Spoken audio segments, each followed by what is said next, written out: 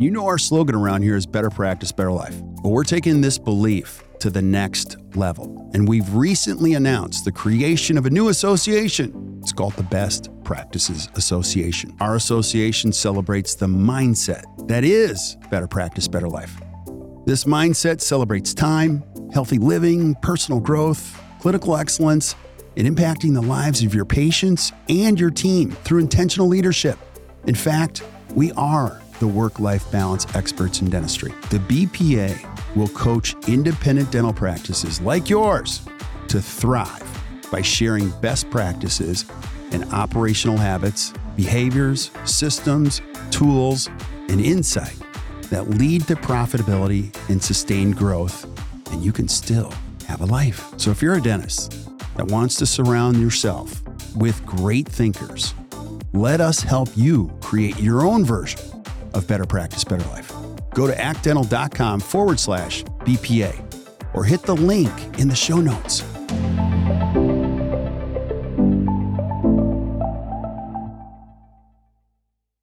Yo, yo, yo. Hey, guys, welcome back to another awesome edition of the Best Practices Show podcast. My name is Kirk Barrett.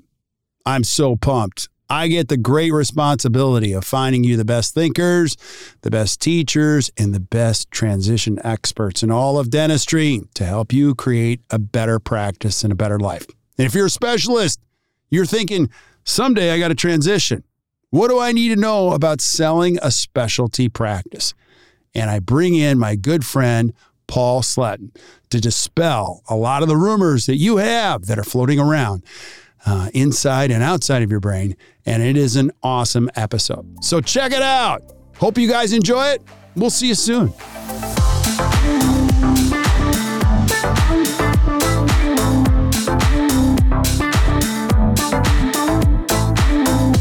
Hey guys, welcome back to the Best Practices Show podcast, where our goal is to bring you the best thinkers, the best teachers, the best influencers, and the best transition experts in all of dentistry to help you improve your practice and your life. And today, one of the things that you guys might be thinking about or struggling with, if you're a specialty practice, is what do I do?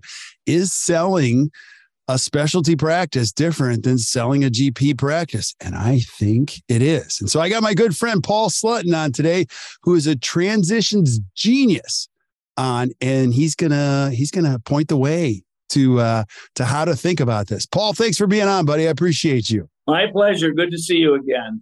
It's always good to see you. I always learn a ton, and I'm just going to say this. He's not asking me to say this, but Paul's always been there for me. Any question I have that's difficult and way outside my circle, I call Paul. And I'm like, Paul, am I thinking about this right? Am I seeing this right? And he's quick to say, no, you're not. So I just really appreciate you. And you've been on the podcast many times before, but we have a lot of new listeners now, Paul. And I'd love to just have them know who you are before we get started. So who's Paul Sletten? I'm the owner of a dental practice transition company. And I've been at it a very long time, more than 40 years. And I'm live in Denver, and we've done transitions in all 50 states. And every transition, it's been fascinating, and it continues to be. Every transition has the fundamental basics in common with each other, but every one of them is unique because the practice culture is unique as an extension of the core values of the owner or owners. And that's what really makes it fun. I have to go on record and apologize to all the specialists who have had to sit in dental meetings and try to interpret how it might apply to them when transition issues are discussed, because those seminars are almost all directed at the general dentist. And that makes some sense because 80% of the population are general dentists, but the specialists get left out. Mm-hmm. And there are some really important things to talk about and to discuss with them. So I'm really glad to be with you on this topic today, Kirk. Yeah, I love this. We have a special place in our heart for the specialty practices. Yeah. Give us kind of the why and the lay of the land. You've been having a lot of these conversations recently. Where are we at on this map with specialists? What what is going on is that when we talk about transitions in general, every person thinking about transition has to put a plan together. And in putting that plan together, we've talked about their need to do it 5 years in advance of when they intend to implement it. And the reason for that is there are some things to understand. I'll give you an example. Orthodontic practices and pediatric practices are similar in that pediatric practices, when I began in my business, were incredibly dependent on the referral community and getting little kids sent over from general practices. That didn't turn out to be such a sweet deal for the pediatric dentists, in that they got all the problem kids and they got the little wild men and women, and that made it difficult. For a very long time now, pediatric dentists have been generating their own referrals and building their practices that way, and orthodontists have as well. Orthodontists still rely more on referral base than pediatric dentists, but there's been an evolution, a shifting of the way they do things. So a pediatric dentist can pretty well put a plan together like a general dentist does. And that is all of our plans, as you know, Kirk, that when we work with a client are to help them put the business plan together and the timetable and the action steps that lead to the actual transition. But they're also going to want to link that practice plan with their personal life plan. And that applies to all specialists as well. If you contrast what a pediatric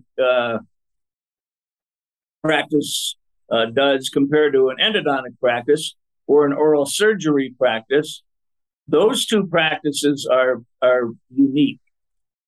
An endodontist or endodontist group of doctors, if it's a group practice, they need a succession plan. You know, what happens when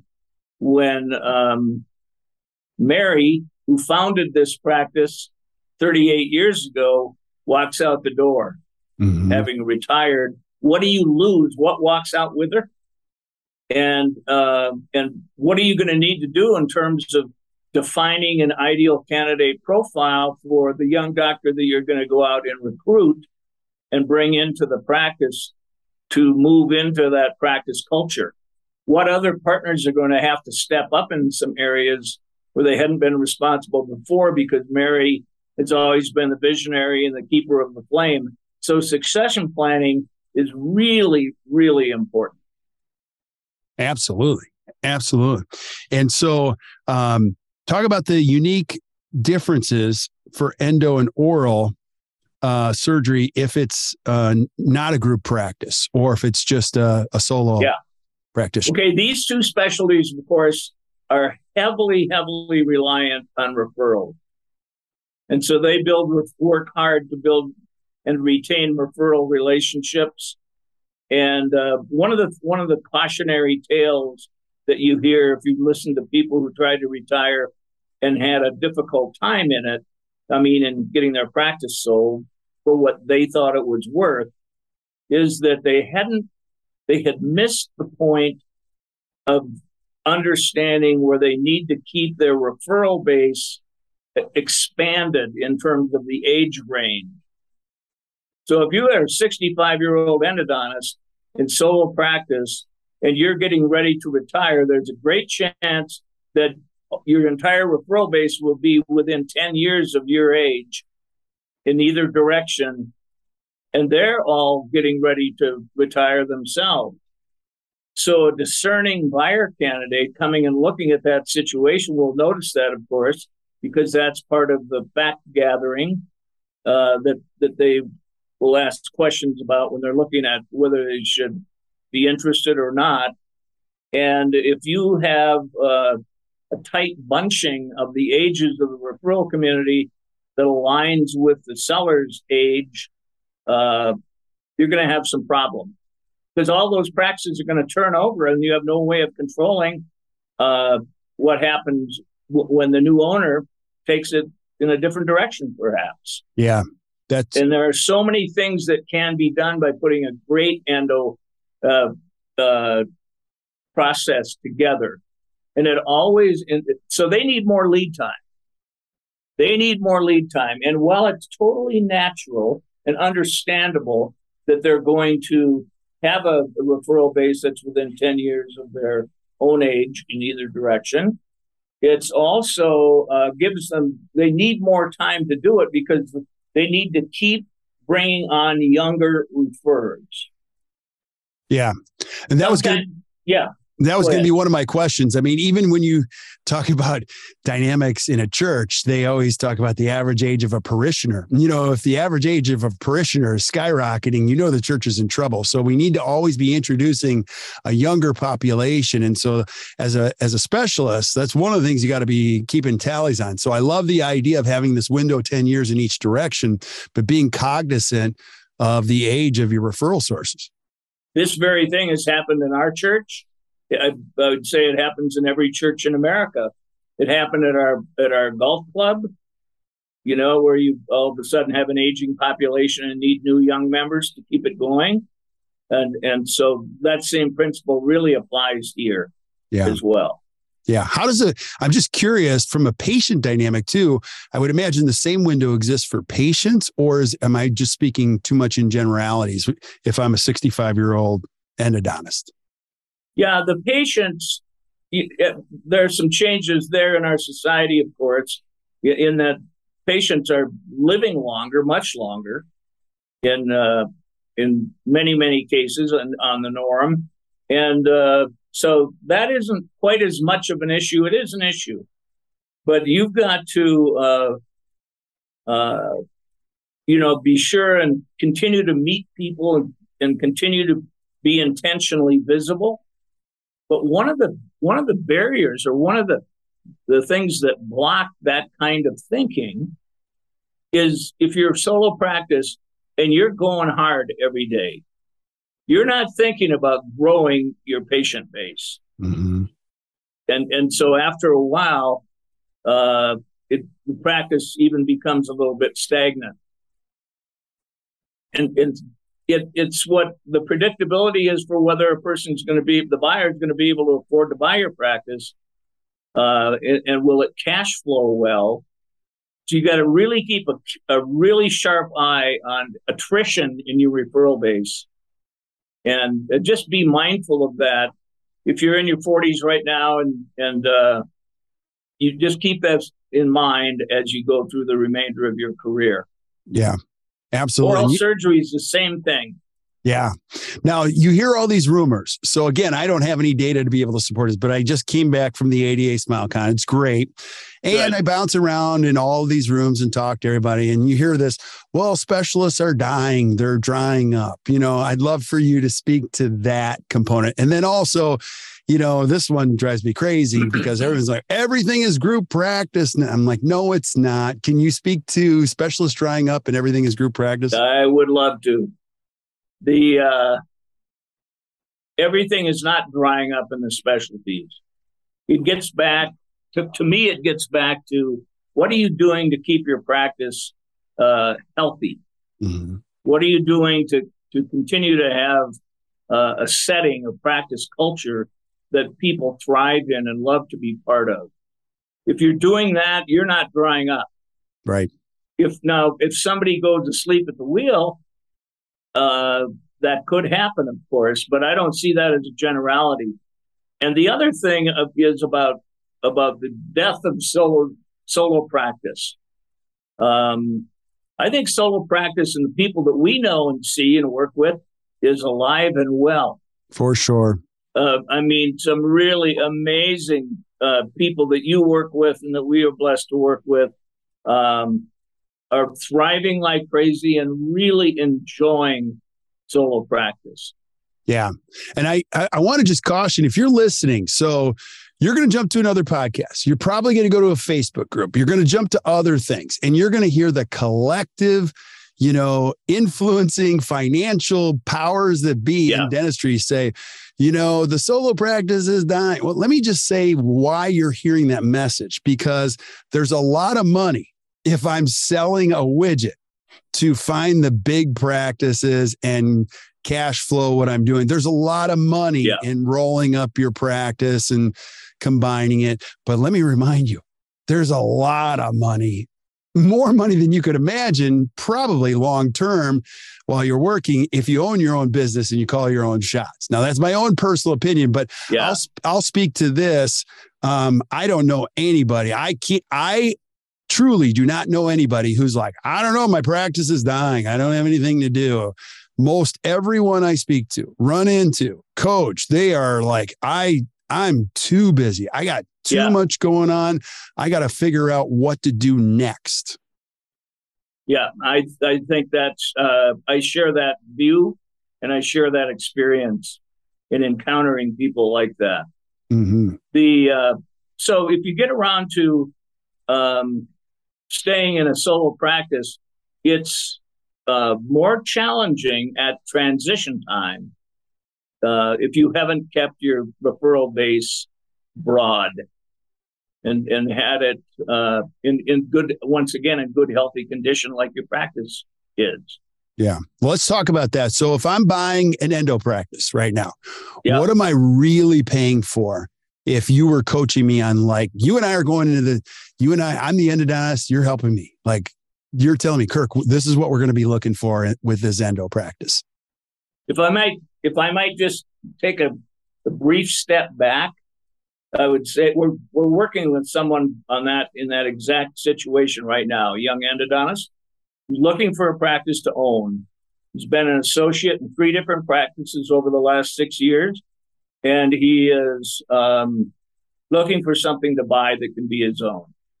And so when we started with him, the first questions we asked him, do you know what you're looking for? Have you identified what would be an ideal setting for you? Where do you want to live? Where do you want to raise your kids? Where would you feel great practicing? What kind of practice do you want to have? What kind of a team do you want to put together? What are your thoughts? What are your money issues? What kind of school loan debt do you have? What size practice are you looking to buy? And the thing about endo practices is that they're so doggone profitable. It's just amazing. Yeah. It's not unusual to find one with 65% profit margin pre-tax, as you know, and they have the lowest overhead of anybody in dentistry. For sure. Yeah. And no hygienists, no lab bills. Well, they do now with because they're doing extractions and all of that. Yeah. Placing implants. I got to I know, absolutely. I got to get the listener caught up on this, because this is why I love Paul the most.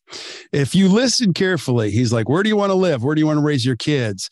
What kind of practice, what kind of team do you want to have? Like, getting all of those things right, while it's going to limit your options, you're now going to go from 50 opportunities down to 10. That is a good thing, because the options you now choose stick longer. You'll ultimately be happier. And I've seen this, which you have too.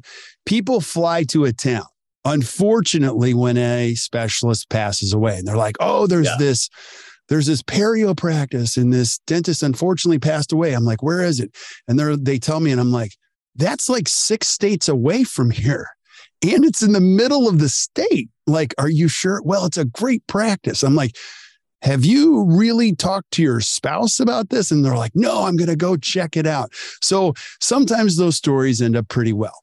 But really, at the end of the day, the reason you became a dentist was you wanted to wake up and enjoy your life. So that's why the first offer isn't always, you got to find the right fit for you. And that goes for anybody. It goes for your kids that you might be teaching anything. It goes with your practice that you're going to purchase. So I just love the quality of your questions, Paul. Thank you. The kids, your kids can can learn a great deal and add some life skills themselves by watching mom or dad go through a transition. Mm-hmm. You see what it takes. You have to do a whole bunch of clarifying. You have to, whether you're buying a practice and getting into practice and launching a career, or whether you're ready to get out.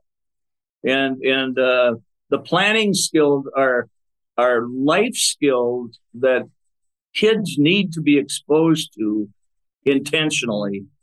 And there are great benefits that come when that happens. Yeah. Yeah. Absolutely. Go ahead. You had another thought? I was just gonna say, going back to a prior comment you made, it's important for people to understand that several of the loudest preachers out there saying that solo practice is dying or dead, and comparing it to the dinosaurs, they're investors in DSOs. For sure. The reason they speak so loudly and so well is they are the ones positioned to benefit the most from you buying what they're selling. Right. Exactly. So, go ahead.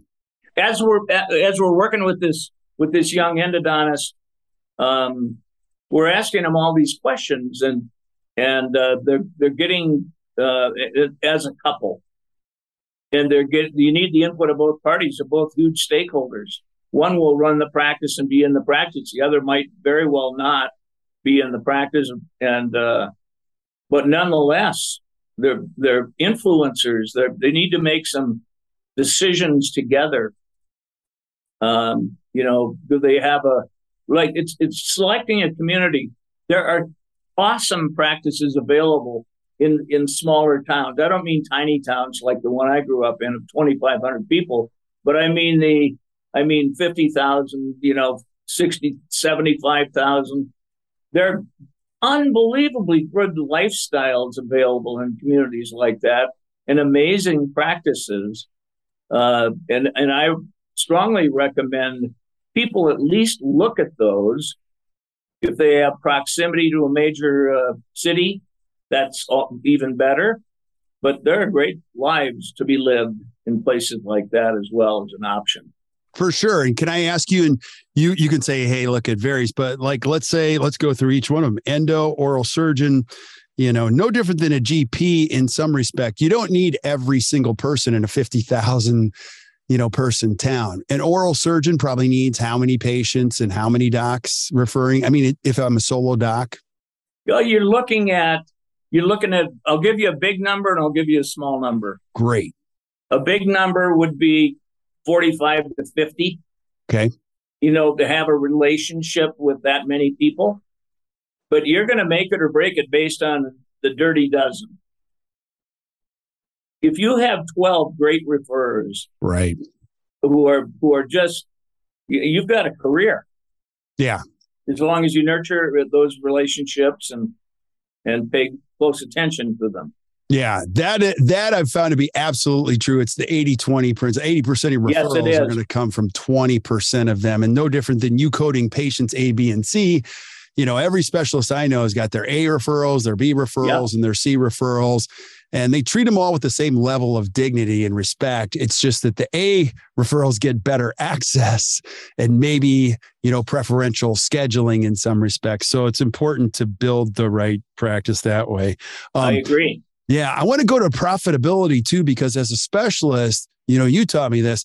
If I'm a young dentist, now let's talk as a seller. I'm selling a specialty practice. Profitable practices are the best ones to buy in some respects too.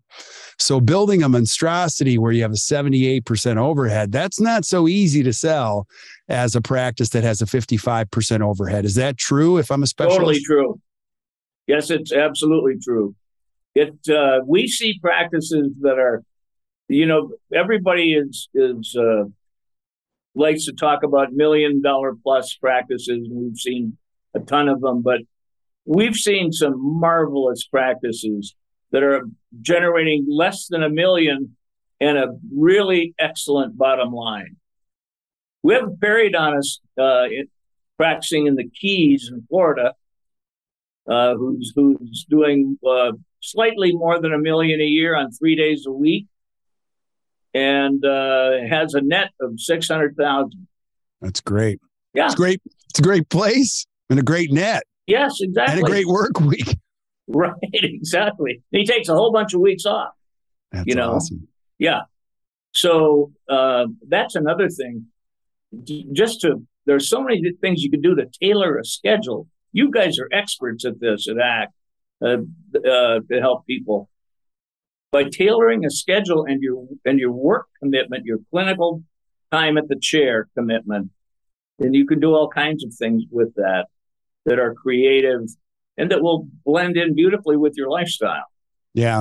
I'm just a big fan of living in this country, and you get to choose and you can make your rules. And if you don't like the rules, you can change the rules. You can change them back. You can try everything. So don't ever think as a listener, you're kind of locked into something. No, you're not. Not at all. You can change anything at a moment's notice. And then anything else you would say, like from a selling standpoint, like if I'm a seller of a specialty practice, what are some other red flags or important items I really want to focus on before I transition out?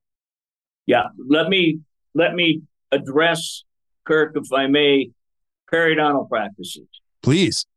Perio practices have been going under, the specialty has been evolving and morphing into something very different than it was 20, 25 years ago. When every periodontist in the country had a huge hygiene practice within the practice, that's not so much the case anymore. Some still do.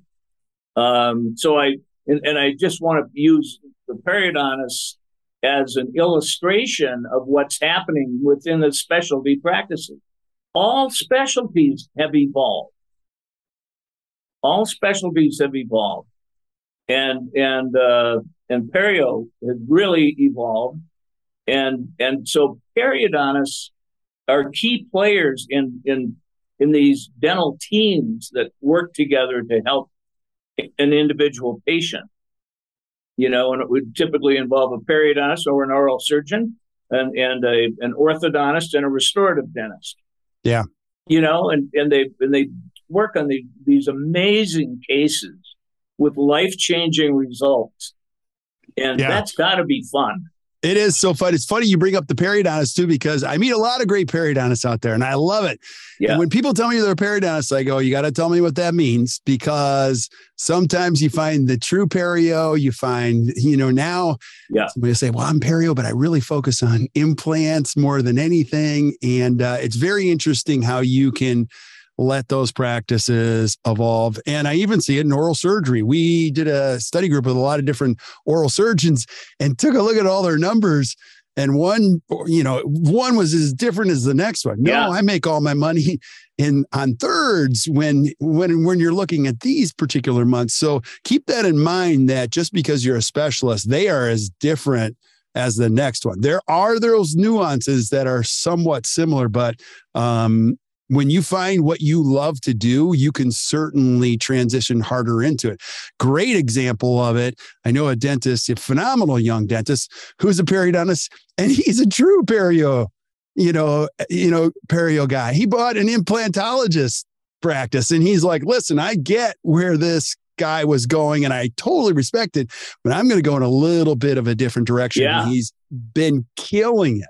And it's amazing. So don't ever feel like you're painted in a corner when it comes to specialties. That's a good comment. I agree with it. Yeah. So what other thoughts or considerations do you look at when it comes to transitioning this specialty practice? You look at, there's a timetable that's in place from the time that a specialist makes a decision to transition. This is why you need a 5-year plan. It predictably is going to take longer to recruit a specialist than a generalist. That there are notable exceptions to what I just said, but that's true. What I just mentioned. It's going to take longer.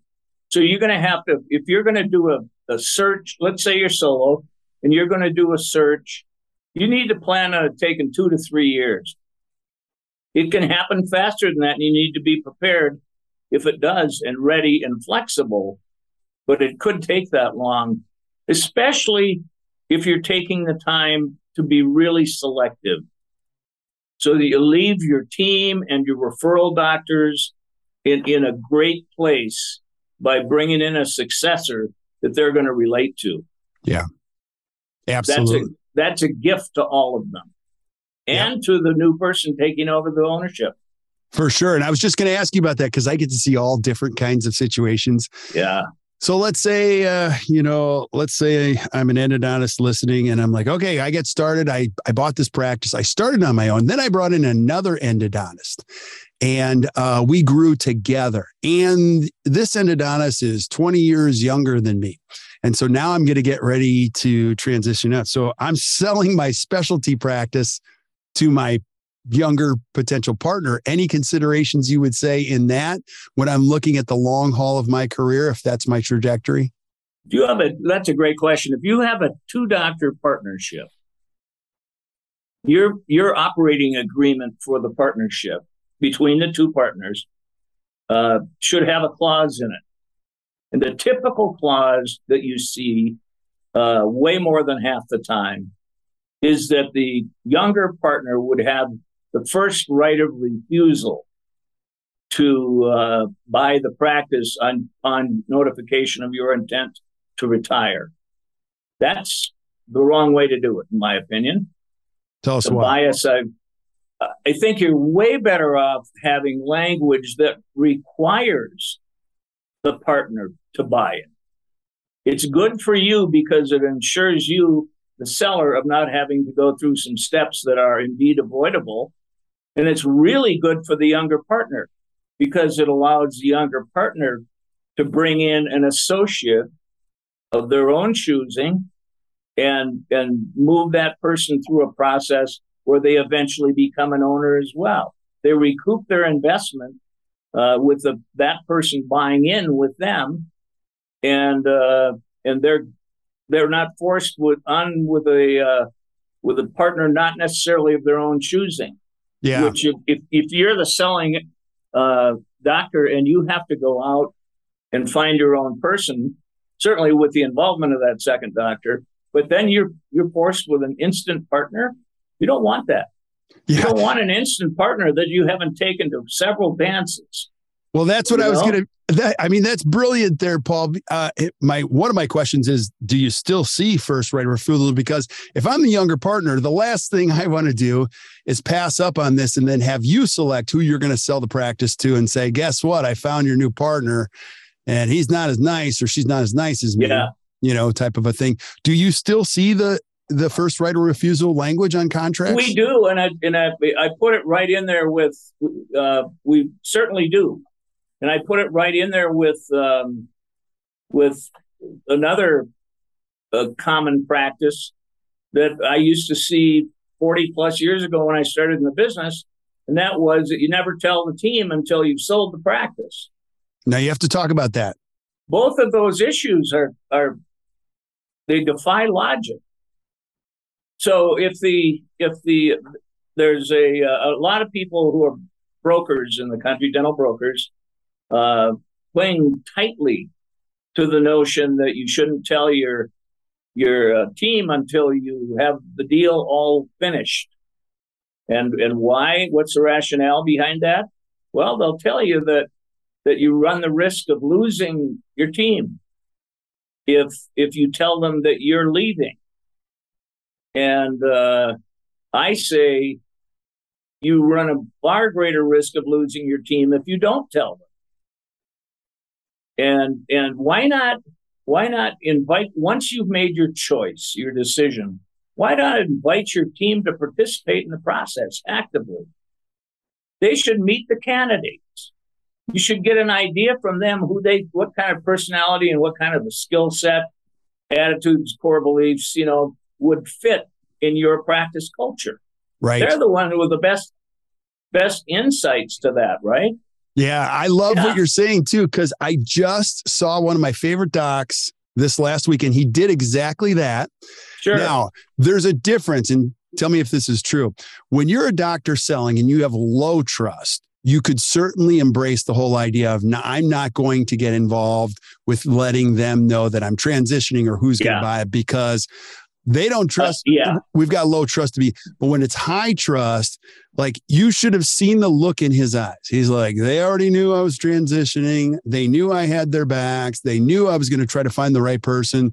And I asked him, I go, how's it going? He goes, it's going better than I ever dreamed. And I told the kid when he bought it, my job is to make you successful. Like, I reinforce, you own it now. And like, he's like, he was so happy to describe that. So I couldn't support more of what you said, Paul. Absolutely. I'm not, there are wonderful exceptions to everything.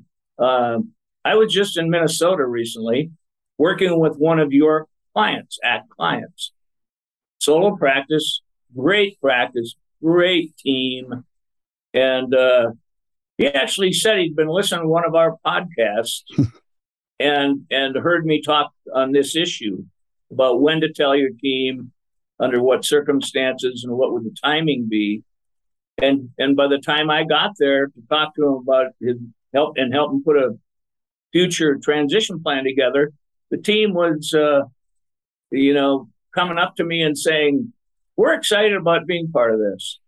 That's awesome. We are really in a good place because he trusts us enough to take us into his confidence, because we know it's a highly confidential situation, to the patients and the community and everything. And we'll honor that. And that was a real happy atmosphere. Yeah. Love hearing those stories. And you hear I hear from team members all the time. They're like, oh yeah, he already told us he's going to be slowing down in the next 2 years. He's kind of, so the really high trust teams that really have done a great job of staying together, the expectation is clear, and usually on the other end of it, as an owner, they care a lot about the people that have helped them build this. So they want to leave them in great hands too. Correct? Yeah, absolutely. We had a periodontist in Billings, Montana, who called me, and he said, I'd never met him before. And he said, I am so tired of tap dancing around my referral doctors and our patients and my own team when they ask me the question, how much longer do you intend to practice? I said, what do you say to him? I said, well, I'm not going to leave anytime soon. And I start tap dancing immediately and avoid answering the question. And I said to him, what you need to understand is when somebody asks you that question, they're really asking two questions. The question is, how much longer are you going to be here, Doc? The second question, and the real question, is, what will I have to do when you're not here anymore, doctor? Will I have to leave and find another practice? And so I said, so lean into it. Don't tap dance, lean into it. Right. And say, well, I'm going to retire at some point in my career. By the way, when I do, what kind of a person would you want in here? I'd love your input. Yeah. And he just turned the whole thing around and he just had a blast. Yeah. It's so great that you illustrate that, because that's where a lot of people think. They think if I'm going to leave, everybody else is going to leave, not only the team and the patient. Right. So I just got to get my money before I do that. And that's not true. And we teach dentists all the time, not even just with transitions, but like anytime you're making a change. This is really important if you're listening. When you're talking about change, it's okay to discuss change, but also never forget to discuss what won't change. So yes, Mrs. Patient, there is a chance I will be transitioning out and I will find the perfect person. But what won't change is how we care so carefully for all of our patients. So you can count on that from my team and from this practice. And I think that's really important. And it answers or addresses both of those things, Paul, that you brought up. That patient will breathe an audible sigh of relief. Absolutely. And if you can say, you got to say it from your heart, they know it's going to be true, and you do too. So exactly. Yeah. What else about the landscape? Because again, there's so much chatter around selling a specialty practice. Any last thoughts you have on that we can use as guidelines going forward when we hear this chatter? I've even heard things like periodontal practices don't sell for as much as they used to. Endodontic practices don't sell for as much as they used to. That's not true. Yeah. If they're great practice, and if it's really a healthy practice, they sell for top dollar. If they're in a desirable location in a good suite, and where the owner or owners have taken really great care of the referral community that supports them, they're selling for top dollar. Yeah, and that's just the reality of it.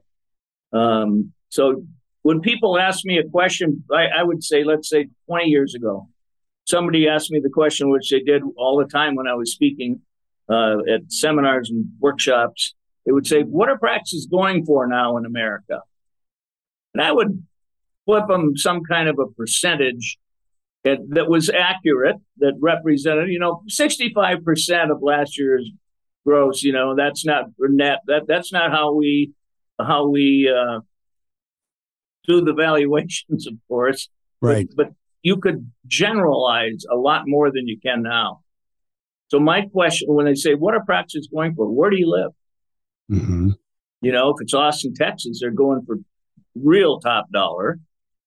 If you're in the Front Range in Denver, you are as well. If you're in Atlanta, parts of Atlanta anyway, you'll get top dollar. If you're in Washington, you will get top dollar. And then there's all kinds of really, really good markets where people with healthy practices. That's the key. This is what you do. You and your great people at ACT. You end up having them. You help them grow their practices, and you help them be happier. Yeah. And that's what you want to be part of.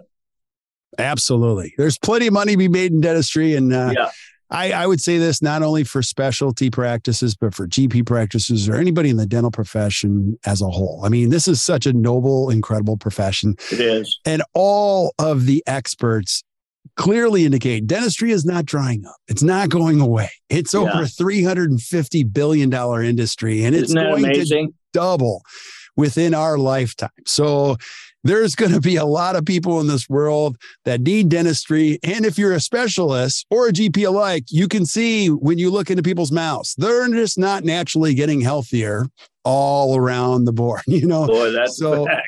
That's a fact. So rest assured, you're going to have plenty to do. Your job is just to figure out how do you want to do it and who do you want to do it with and where do you want to do it. And when you're thinking about all those things or you're looking to transition, Paul's your guy. So Paul, if I'm thinking about this and I'm in my mid 50s or early 60s, what do I do? Can I reach out to you? Can you walk me through this? How does it work? I had a call yesterday morning from a general dentist who's well known in Denver and has a wonderful practice, saying, I think I need a practice valuation because I'm at the very early stages of planning my transition. I said, what are you talking about, early stages? He says, I think I'd like to be out in 10 years. He said, but I want to know what my practice is worth now so that I can appropriately put that into my plan. And so I have conversations like that all the time. That's with people. Awesome. If there's something on your mind or you have a question and you haven't been able to get a satisfactory response somewhere, just pick up the phone and give me a call or email me at paul@lifetransitions.com. And awesome. I'll be happy to sit down and talk with you. Paul, I am so grateful. As always, you always help us navigate this. And you're just a good human being. And I really appreciate that about you. Thanks, Kurt. So thank you, buddy. So I know if you're not taking notes, don't worry. We're taking notes for you. You can flip up to the notes, whether you're listening on Stitcher, iTunes, Spotify, doesn't matter. All of Paul's information is going to be listed down there. There'll be links. You can just reach out to him and you're going to see he is just as nice when you talk to him personally as you experience on this podcast. So hope you guys enjoyed today. Keep sending us suggestions for things you guys want to see. You're going to see we've got an amazing lineup coming your way. So keep sharing this with your friends. And until we see you guys next time, or you hear from us next time, keep watching or keep listening to the Best Practices Show. You guys enjoy your day.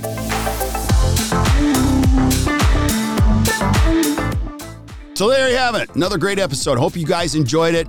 Hey, and thank you for showing up. I just want to thank you for being here and sharing the good word with your friends. And if you're really enjoying the podcast, could you do me a favor? Could you go to wherever you consume the podcast and just give us a 4 or 5 star review? Here's what that does. It allows us to find other great people like you.